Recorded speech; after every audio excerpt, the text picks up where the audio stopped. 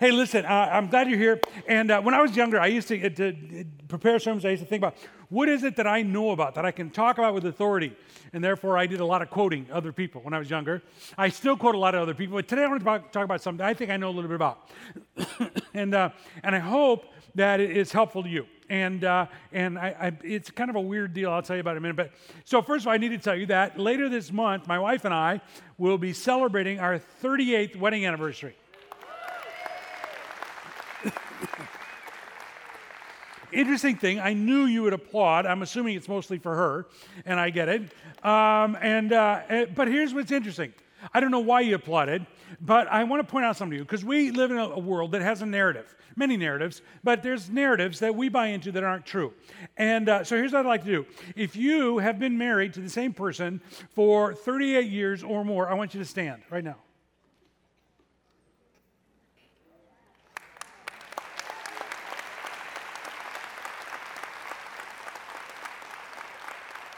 Thank you. You can sit down.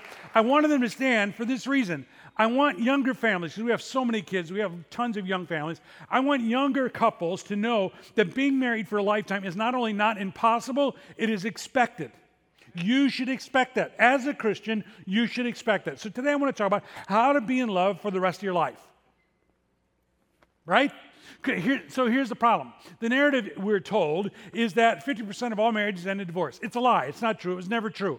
Somebody made that statistic up based on all the boomers who back in the 60s were dropping acid and getting divorced. They just assumed that all these boomers, that it would get worse as the decades went on, and they projected someday 50% of all marriages would end in divorce. It's just not true. It doesn't happen. It's never been true. It never reached that number. And the reality is that since the boomers kind of got too old to worry about it so much, the boomers are the ones who messed it up. You know, baby boomers, us. We messed it up. We are the ones who messed up the statistics and marriage and a whole bunch of other stuff. We own it, okay? But here's what's interesting. Since then, divorce rates have actually gone down and are continuing to go down. Interesting. It's not great. There's still too many divorces. I get it. And if you're divorced, I'm not picking on you. I'm not beating you up. Or if you're single, just listen. You're going to learn some stuff too. But here's what I realize is that there's still too many divorces, and too many people think that, well, it's just going to happen or whatever. No. There are reasons divorce happens. There are ways to prevent it, and I want to talk about that today. Now, the divorce rates are going down. Part of that's because the millennials don't get married till they're 43. But still. So I'm just giving you a warning up front. I'm going to try to offend every group today, okay? So if I don't get to you, you should be offended. That was kind of funny, actually. Okay, so here we go. I realized, so if I was thinking about marriage, and we've been married a long time, we have a good marriage, and I realized she does 90% of the work, and that's hard to put up with me. I get all that. But I was thinking about what is it that has made that work? How would you say to a young couple? Because, by the way, just a couple things you need to know. Statistically, not Christian statistics, as if there were such a thing. Statistically, having a strong religious faith is the best thing you can do for your marriage. Statistically. It is the one thing that improves your chance of staying married for a lifetime. It is the one thing, right? Okay? By the way, interesting, one of the things that's most harmful is smoking. You just can't stand the smell of each other. I don't know what it's. That's group number one I tried to offend. The smokers. I don't know what the explanation, but that was one of the statistics I read recently. I was thinking about how do you build a love to last a lifetime? And I realized that for me, it was about learning how to love. And the place that I have learned how to love most, and we'll talk about this a little more in a minute, is in my relationship with Christ. As I grow in my relationship with Christ, I am a better husband, and we have a better marriage. And so today I want to take a passage that's about growing in your relationship with Christ, and I want to relate it to marriage and other relationships. I don't know if it's going to work in your brain. It worked in mine, okay? So here we go. Let's start in John chapter 15, very familiar passage. Starting in verse 1, I'll read the first 8 because I just want to get the kind of the whole picture on this deal, all right? I am the true vine, and my Father is the gardener. He cuts off every branch in me that bears no fruit, while every branch that does bear fruit, he prunes so it will be even more fruitful. You are already clean because of the word I have spoken to you. Remain in me as I also remain in you. No branch can bear fruit by itself. It must remain in the vine. Neither can you bear fruit unless you remain in me. I am the vine, you are the branches. If you remain in me and I in you, you will bear much fruit.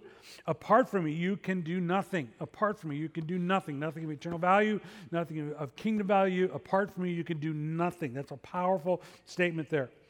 If you do not remain in me, you're like a branch that is thrown away and withers. Such branches are picked up, thrown in the fire, and burned. If you remain in me and my words remain in you, ask whatever you wish, and it will be done for you. This is my Father's glory, that you bear much fruit, showing yourselves to be my disciples.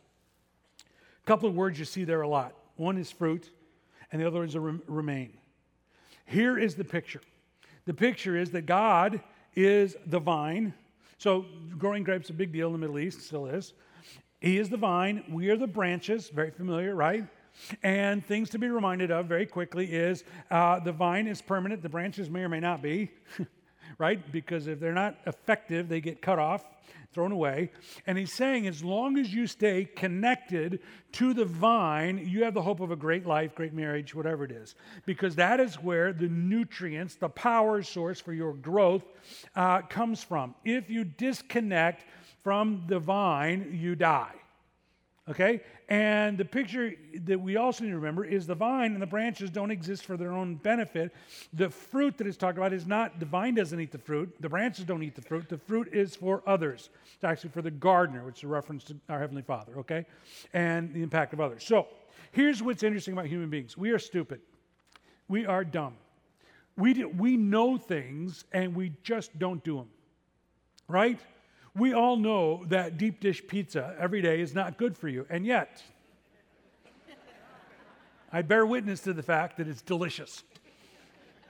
So we know things, we don't do them. Jesus is teaching us a very simple thing. If you can trust Christ and his death on the cross to forgive all of your sins and to take you to heaven forever, why can't you trust him today with what you need today? Why can't we stay connected with him in a way today that changes the way we relate to each other, that changes the way we look at the world, that changes our understanding of who we're supposed to be and what we're supposed to do? Why do we forget that? Okay, good, I'm forgiven. I'm going to heaven. Now I got to figure this life out. Duh. Right? I look in the mirror and just go, why didn't you connect with God about this situation? Why are you trying to figure this thing out on your own? Why are you trying to do this? And so, in this passage, this word remain, in the King James is abide. Remain, it means to be connected. It means to be connected. Here's what it says in the next verse. I'm going to go through these next few verses, one verse at a time, and I'm going to kind of share with you some thoughts that triggered for me about relationships as we learn in our relationship with God how to love. So in verse 9, as the Father has loved me, so I have loved you. Now remain, here's that word remain in my love. The word remain, or in the King James, abide, same original word, it appears 11 times in 11 verses. That's a lot, right? If you were to say 11 sentences in a row and you used one word 11 times in those 11 sentences, somebody would go, why are they using that word so much? Using that word so much because it's the key issue. Remain. Remain means to be connected. Remain, be connected. It's not a dutiful thing. It is so my wife and I, we go on date night. Why do we do that? So we can stay connected, right? That's why long-distance relationships rarely work. Although my wife has suggested that on many occasions, I'm not giving in. They rarely work because it's hard to connect as a couple. That's why even with little kids at home, you got to have date night. You got to connect. When we were raising our kids, and our kids were little, and as you can imagine, one of them was quite a handful. And when that one, I won't say which one it is, but when he was being a brat, which was pretty regularly, oftentimes I knew what the issue was. Yes, there'd be discipline, we had to address whatever, but I knew that he and I had not connected enough. I hadn't spent time. I would literally go back to my office and I'd write in my schedule, 3 days, next week, we're going to spend more than an hour together connecting, because his behavior was a reflection of lack of connection. I like that. I should write that song or something. We know this idea of not connecting, and yet in a relationship with God, we think if I believe the right things, I have the right set of rules in mind or theology in mind, then I'm good to go. But that's not what faith is about. Faith is about connecting, and it's about connecting every single day. So the critical issue in our life is not what kind of job you have, how much money you make, even if you're married, if you got kids. Here is the critical issue in our life. Have you connected with God through Jesus Christ, and are you remaining, abiding in that sustaining love connection with Christ? I've studied some other religions. There may be one, I can't think of it right off the top of my head, that talks about loving God. There's all kinds of versions of their God out there. Most of it's pleasing God, manipulating God, fearing God, fooling God, getting brownie points with God. But we are called to love God. It is not duty-bound. It is not trying to work our way to heaven. It is about a loving relationship. So last week, Cody talked about put God first. Good advice. How do you do that? You fall in love with Him. You fall in love with Jesus. And if you fall in love with Jesus, it's not hard to put God first. You don't have to go, well, what would Jesus do? You go, oh yeah, in this loving relationship, I know how to please the one that I love, right? You don't marry somebody and go, okay, now I got to figure out today how to stay married. No, just be in love with them and treat them as a loving person treats them, right? Other things get in the way. We'll talk about that in a moment. So the first question, the critical question for all of us is are we remaining, abiding, being sustained in a loving relationship with God? Here's what Oswald Chambers says. We are as close to God as we want to be. We're as close to God as we want to be. He hasn't gone anywhere. It's up to us to remain and be available to Him if we're going to live this life, this best life.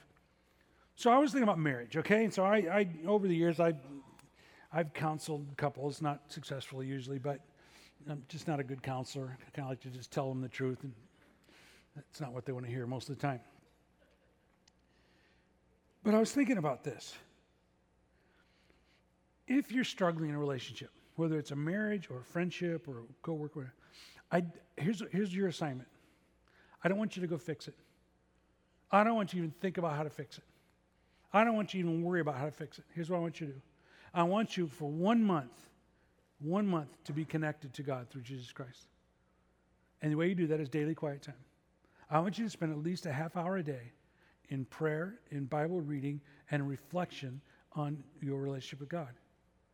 And here's what I want it to look like. It's just simple daily quiet time. This is simple stuff. This is not really intense. This is just simple stuff. And yet it sustains us, remaining connected, abiding. So I want you every day to talk about, here's how I start my prayers. You know this already. I've told you this many times. This is the day the Lord has made. I will rejoice and be glad in it. You know what percentage of the time I want to rejoice and be glad in the day, that early in the morning? 0, okay? But by the time I've said that statement, I've restated what I'm going to do today. I'm going to rejoice and be glad. And then I begin to find reasons to rejoice and be glad because there's a God who loves me and cares for me and is for me. That's a reason to rejoice and be glad. He got me up this morning. I'm breathing. That's a reason to rejoice and be glad. And then there is a God who is perfect and He's all-knowing and He still loves me. There are reasons to rejoice and be glad. And so I enumerate not only who God is, but all the incredible things He's done for me, the incredible salvation He's given me when I didn't deserve it, how He rescued me from a really bad trajectory in my life and He turned me in a different direction. I am so grateful for that every day. And He gave me a wife I don't deserve and kids I don't deserve, especially one of them I really don't deserve. Well, I probably do deserve that one now that I think about it, and I begin with that, and because here's my instinct. You know this. My instinct is I want to, first thing, okay, God, I'm going to back up the dump truck, beep, beep, beep, beep, beep, beep, and I am going to dump on you all the stuff I'm upset about. That's what I want. That's how I want to pray, right? But by the time I've acknowledged who God is and I've chosen to rejoice and be glad and I've been thankful, and then I tell the truth about me, Lord, you know, yesterday I really blew it because I was angry and I said that thing to the person, I'm sorry, and I got to go apologize. And then I tell the truth about me. And by the time I've done all that, I get down, the dump truck is kind of empty. There might be a couple of things, but it's kind of empty. So here's what I want you to do. I want you to do that. I want you to spend time with God every day. I want you to fix them. I don't want you to worry about them. I want you to talk to God. Remember who God is. Remember what He's done for you. Acknowledge the truth about you. And then you can pray about the situation. But here's what I don't want you to do. I want you to pray for them. I don't want you to pray, God, just fix that man. I don't know why I married him. If you would just fix him. No. Here's what I want you to pray. God, created me a clean heart. God, change me. God, change me. The situation will change if God changes you. And so for 1 month, get connected, get in the flow with God, and see what happens. It's a money-back guarantee. I'll give you money back for today, assuming you gave something.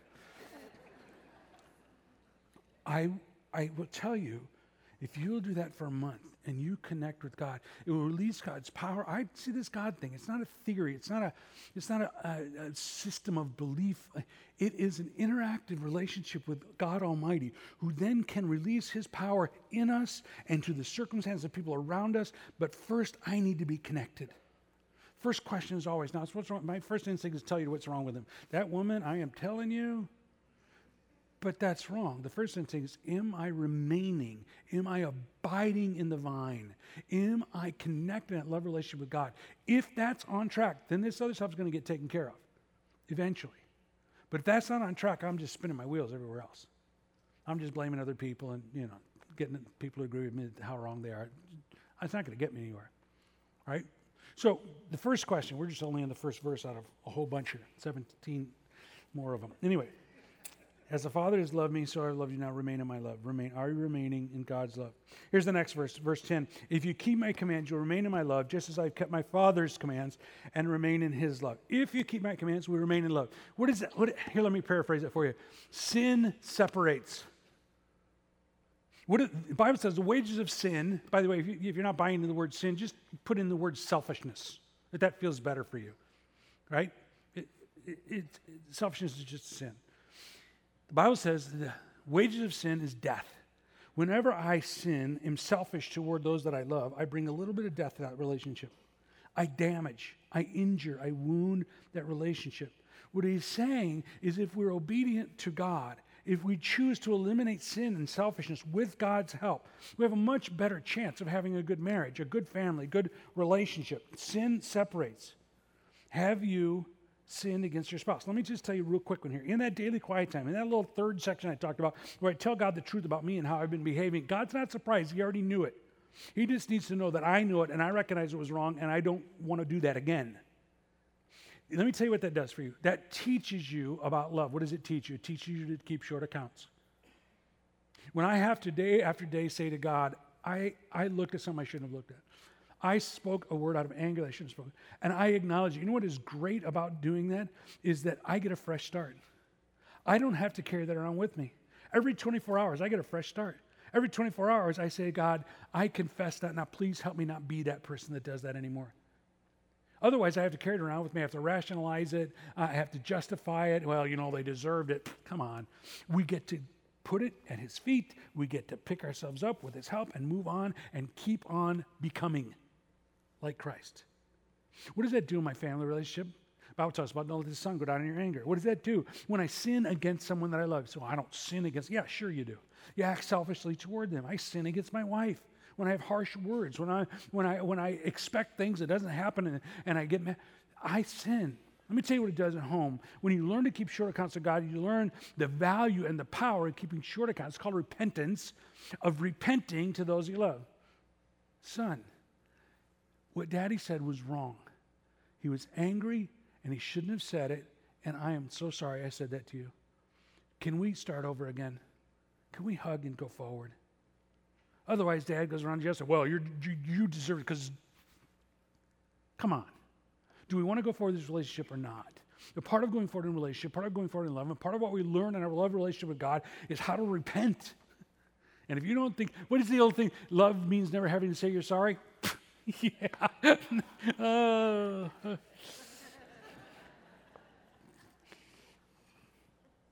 It's a false narrative. Love means never having to say sorry. I say I'm sorry all the time because I screw up all the time. And I mean it. I'm sorry. I didn't mean to do that. What a great thing I've learned in my relationship with God to do that. Sin separates, but there is a way through repentance to be reconciled to God and to reconcile those that I love. It goes on and says this in I think we're on verse 11. I have told you this so that my joy may be in you and that your joy may be complete. Why is Jesus telling this? Because he wants life to be hard and he wants us to keep the rules and it's not supposed to be fun.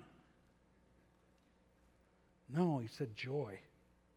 Joy. I don't know how you think of Jesus. When you think of Jesus, if you came from a Catholic background, maybe you see him on the crucifixion, or maybe if you come from some other background, see him in some other way. But a joyful Jesus isn't usually our first thought necessarily. And yet, that's the point of all this stuff, so that we can have joy. We can have a relationship with God. We can have joy. When I was a kid, I was a teenager, Christian music was starting to change. It's kind of going from the organ and choir thing to a little more contemporary, not quite like these crazy guys, but you know.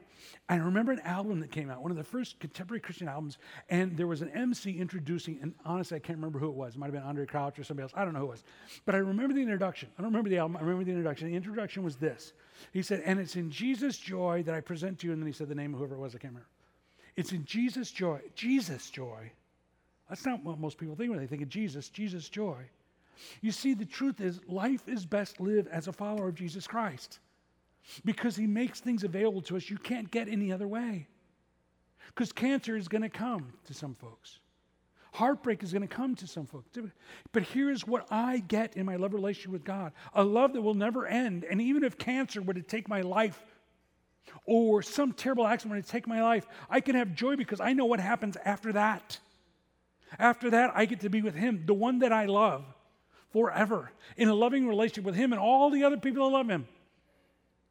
What an amazing thing.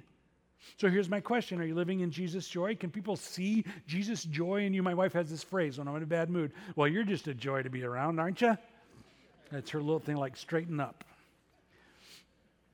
Do people see his joy? Even if you're in a tough relationship, a bad relationship, it doesn't mean you can't have joy. Your joy doesn't come from your circumstances. It comes from your Savior. And this connection, this loving connection that we have on a daily basis with our Father, with the vine through Jesus Christ. So, I've told you this so you may have joy, powerful joy.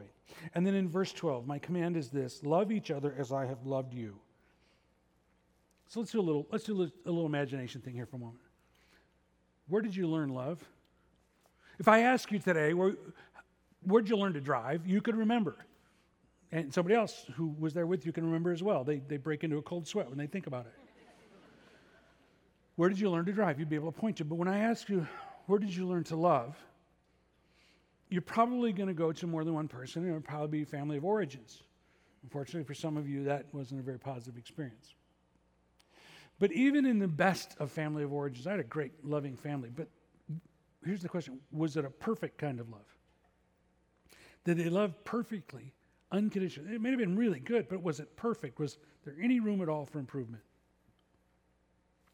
Whether we come from a dysfunctional family of origins, which all are to some degree. And by the way, if you're sitting with them, poker face right now. Don't even smile. For Pete's sake, don't say amen, okay? But how do we learn to love?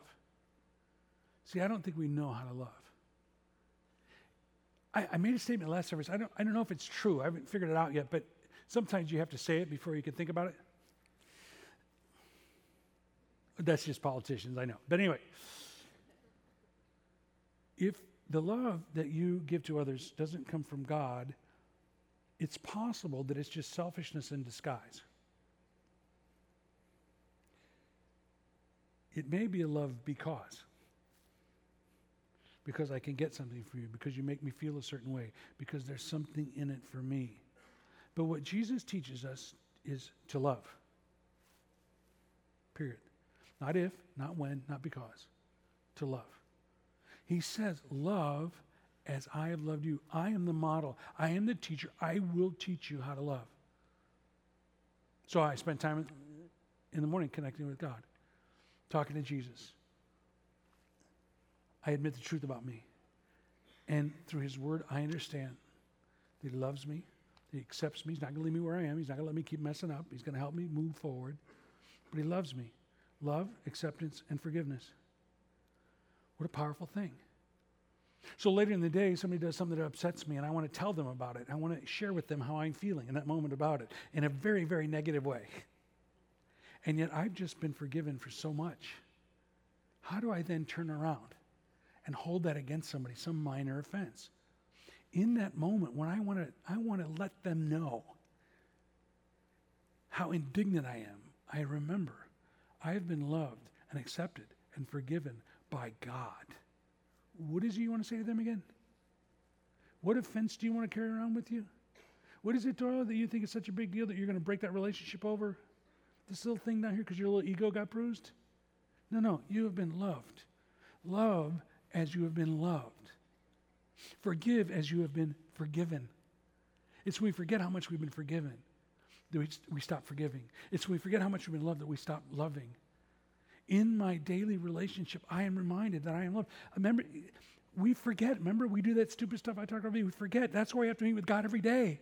Because since yesterday, I might have forgotten how much I'm loved, how much I'm forgiven, and what that means for the way I live my life.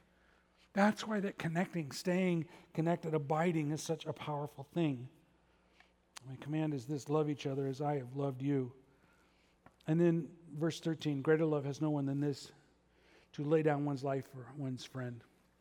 We always think about that. We think about soldiers jumping on a grenade, which obviously is heroic and incredible.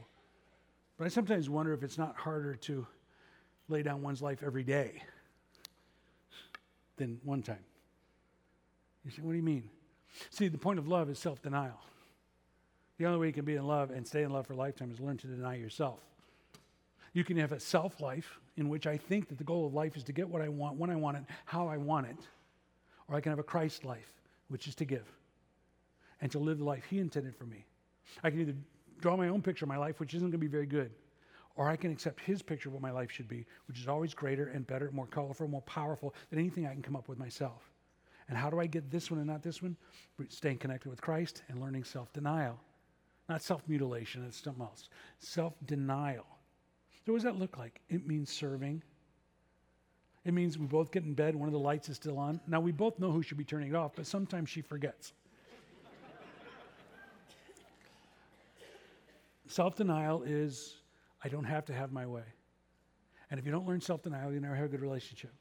I don't have to have my way all the time. As a matter of fact, that's not even important anymore. What is important is loving and giving and caring.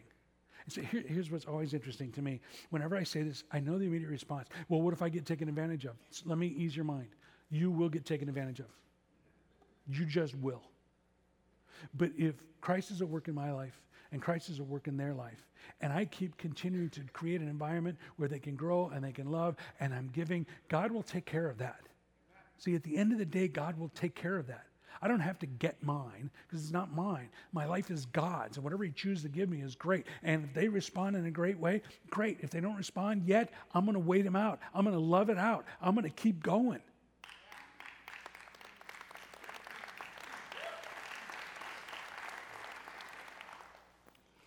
That was just for you.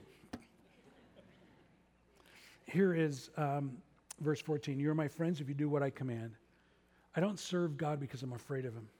There is a healthy fear. God is powerful. But I don't serve Jesus because I'm afraid of Him. I don't serve Him because I'm trying to earn brownie points. I serve Him because of what He has done for me. I am grateful. I love what He has done for me, and I love Him for it. And what I do to try to live according to what I believe He wants me to is because I love Him. I want to please the one who has done so much for me. That's the difference between religion and relationship. That's the difference between trying to live according to a set of rules and having a loving relationship with a God who you love. Here's what it says in verse 15. I no longer call you servants because a servant does not know his master's business. Instead, I have called you friends. For everything that I learned from my Father, I have made known to you. The word that comes to mind is partnership. God doesn't just want to make us slaves or automatons where He just tells us what to do. We have to do it mindlessly. He has partnered with us. If you were to think about your life, there are some partnerships in your life. There has to be. You were made for partnership. You were made as a relational being. First partnership is with God through Jesus Christ. He wants to partner with you to develop you and to make an impact in your world.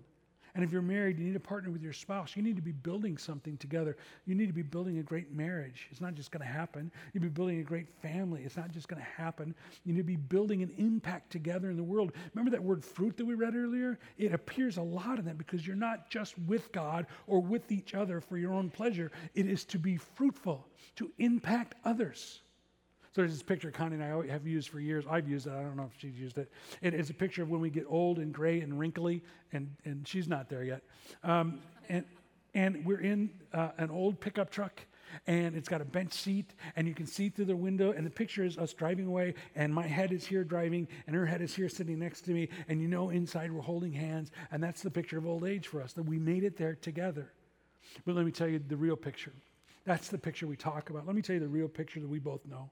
The real picture is starting when we first met. We both know what we were supposed to do. We were supposed to do something for God that mattered, as all of us are. And we decided we would do it together.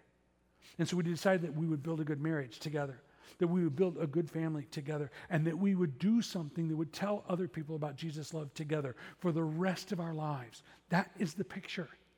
That is it. We are partners together and with God. We're in this together, and we're building something that matters. He invited us to be partners and to build something that matters. Verse 16. I love what he does here because this is modeling love for us. You did not choose me, but I chose you. That's a powerful thing to be chosen. You ever hear someone say to a little kid, you're my daughter, but if you hadn't been my daughter, I would wish you were, because you're the kind of little girl I've always wanted. Do you know how powerful it is for someone to tell you that you were chosen? What a powerful thing. This is what Jesus is doing for us. I chose you. I love you. I chose you. Been married for a long time? Try this one on your spouse. Honey, if we weren't married and I met you, I would choose you. Still, I would choose you. He goes on and he says this. I did not choose me, but I chose you and appointed you so that you might go and, here's that thing again, bear fruit that will last. Not flash in the pan stuff, not fancy stuff, not world fame, wealth stuff, kind of stuff that lasts forever, like relational stuff, investment in other people's stuff. And so that whatever you ask in my name, the Father will give you. Tell them you would still choose them. Remember that there's something more to your relationship, your marriage, than just pleasure, that you were supposed to be bearing fruit, something that impacted the world. And yes, pray. Pray for your spouse, not the fix 'em prayer, the bless 'em prayer. Pray for him. Pray for your kids. Pray for your marriage. So, just a word of advice for anybody who's just on the brink with your marriage. There's not a marriage that God doesn't want to bless. And here's what's so funny about your mind and mine. The minute I said that, you try to find the exceptions. Well, what about if he beats her? So do you think God wouldn't want to transform that person? I'm not saying there shouldn't be consequence. I'm not even saying the marriage would survive. But you don't think Jesus wants to transform that person who is so far away and so messed up and so messed up? He does. If you really want to do something about your marriage, start with prayer about yourself, and then that God would work in both of your lives. That's where it starts. That's what really matters. He says right here that we can pray, and he will answer them. And then in verse 17, this is my command, love each other. So interesting that he just ends with love. He begins with remain in me, and he ends with love. It's a command. It means it's a choice. It means that love isn't something that happens to you, you fall into it, you fall out of it. Love is a choice. One of my favorite stories, I didn't tell this in the other services, but there's an Indian couple, a Christian couple from India that attended my first church I went to after college. And I met them, and they were, I think, singularly the most loving family I'd ever met. And I was so shocked to find, their kids were in my youth group, I was so shocked to find that they had had an arranged marriage. There was no concept of falling out of love because they'd never fallen in love. They had chosen to love each other. Let me tell you something even more amazing. Their eldest son, who is a medical doctor, asked his parents to arrange a marriage for him to a Christian girl. Now that just sounds horrible to me. And I asked him, why would you do this? He said, because I saw the power of choosing to love each other. And I want a spouse who's going to choose to love me, not because of what I can do for them, not because how I look or what I do for a job. He also got married. Great marriage. You're saying that is just culturally weird. I get it. But the point of this is choose to love. You can choose to love, but first you have to choose to learn how to love. And in order to choose to learn how to love, you got to choose to love Jesus and to let him love you back. I got that reversed, didn't I? Choose to let him love you, and then you love him back. And if you want to do that, you can be a loving person. Your marriage can be great. Your family can be great. Your life can be great. But you got to choose it. I believe as we choose Jesus, there are all kinds of wonderful implications. My prayer is that you choose Jesus and you learn to love. We learn to love each other and him and those nearest to us. Let's pray. Lord God, I love you. I thank you for loving me. It has changed my life. What you did on the cross was incredibly powerful, but what you do in my life every day is also powerful. You teach me the power of love, the power of forgiveness, the power of repentance, the power of having you walk with me as you teach me how to love my wife, my kids, those around me. And I ask you to teach me more because I have so much more to learn. Lord, I pray for anybody who's struggling in their marriage today that they would quit trying to figure this thing out, quit trying to manipulate it, quit trying to justify their position, and just lay themselves before the cross and be loved. And Lord, as they are loved, teach them how to love.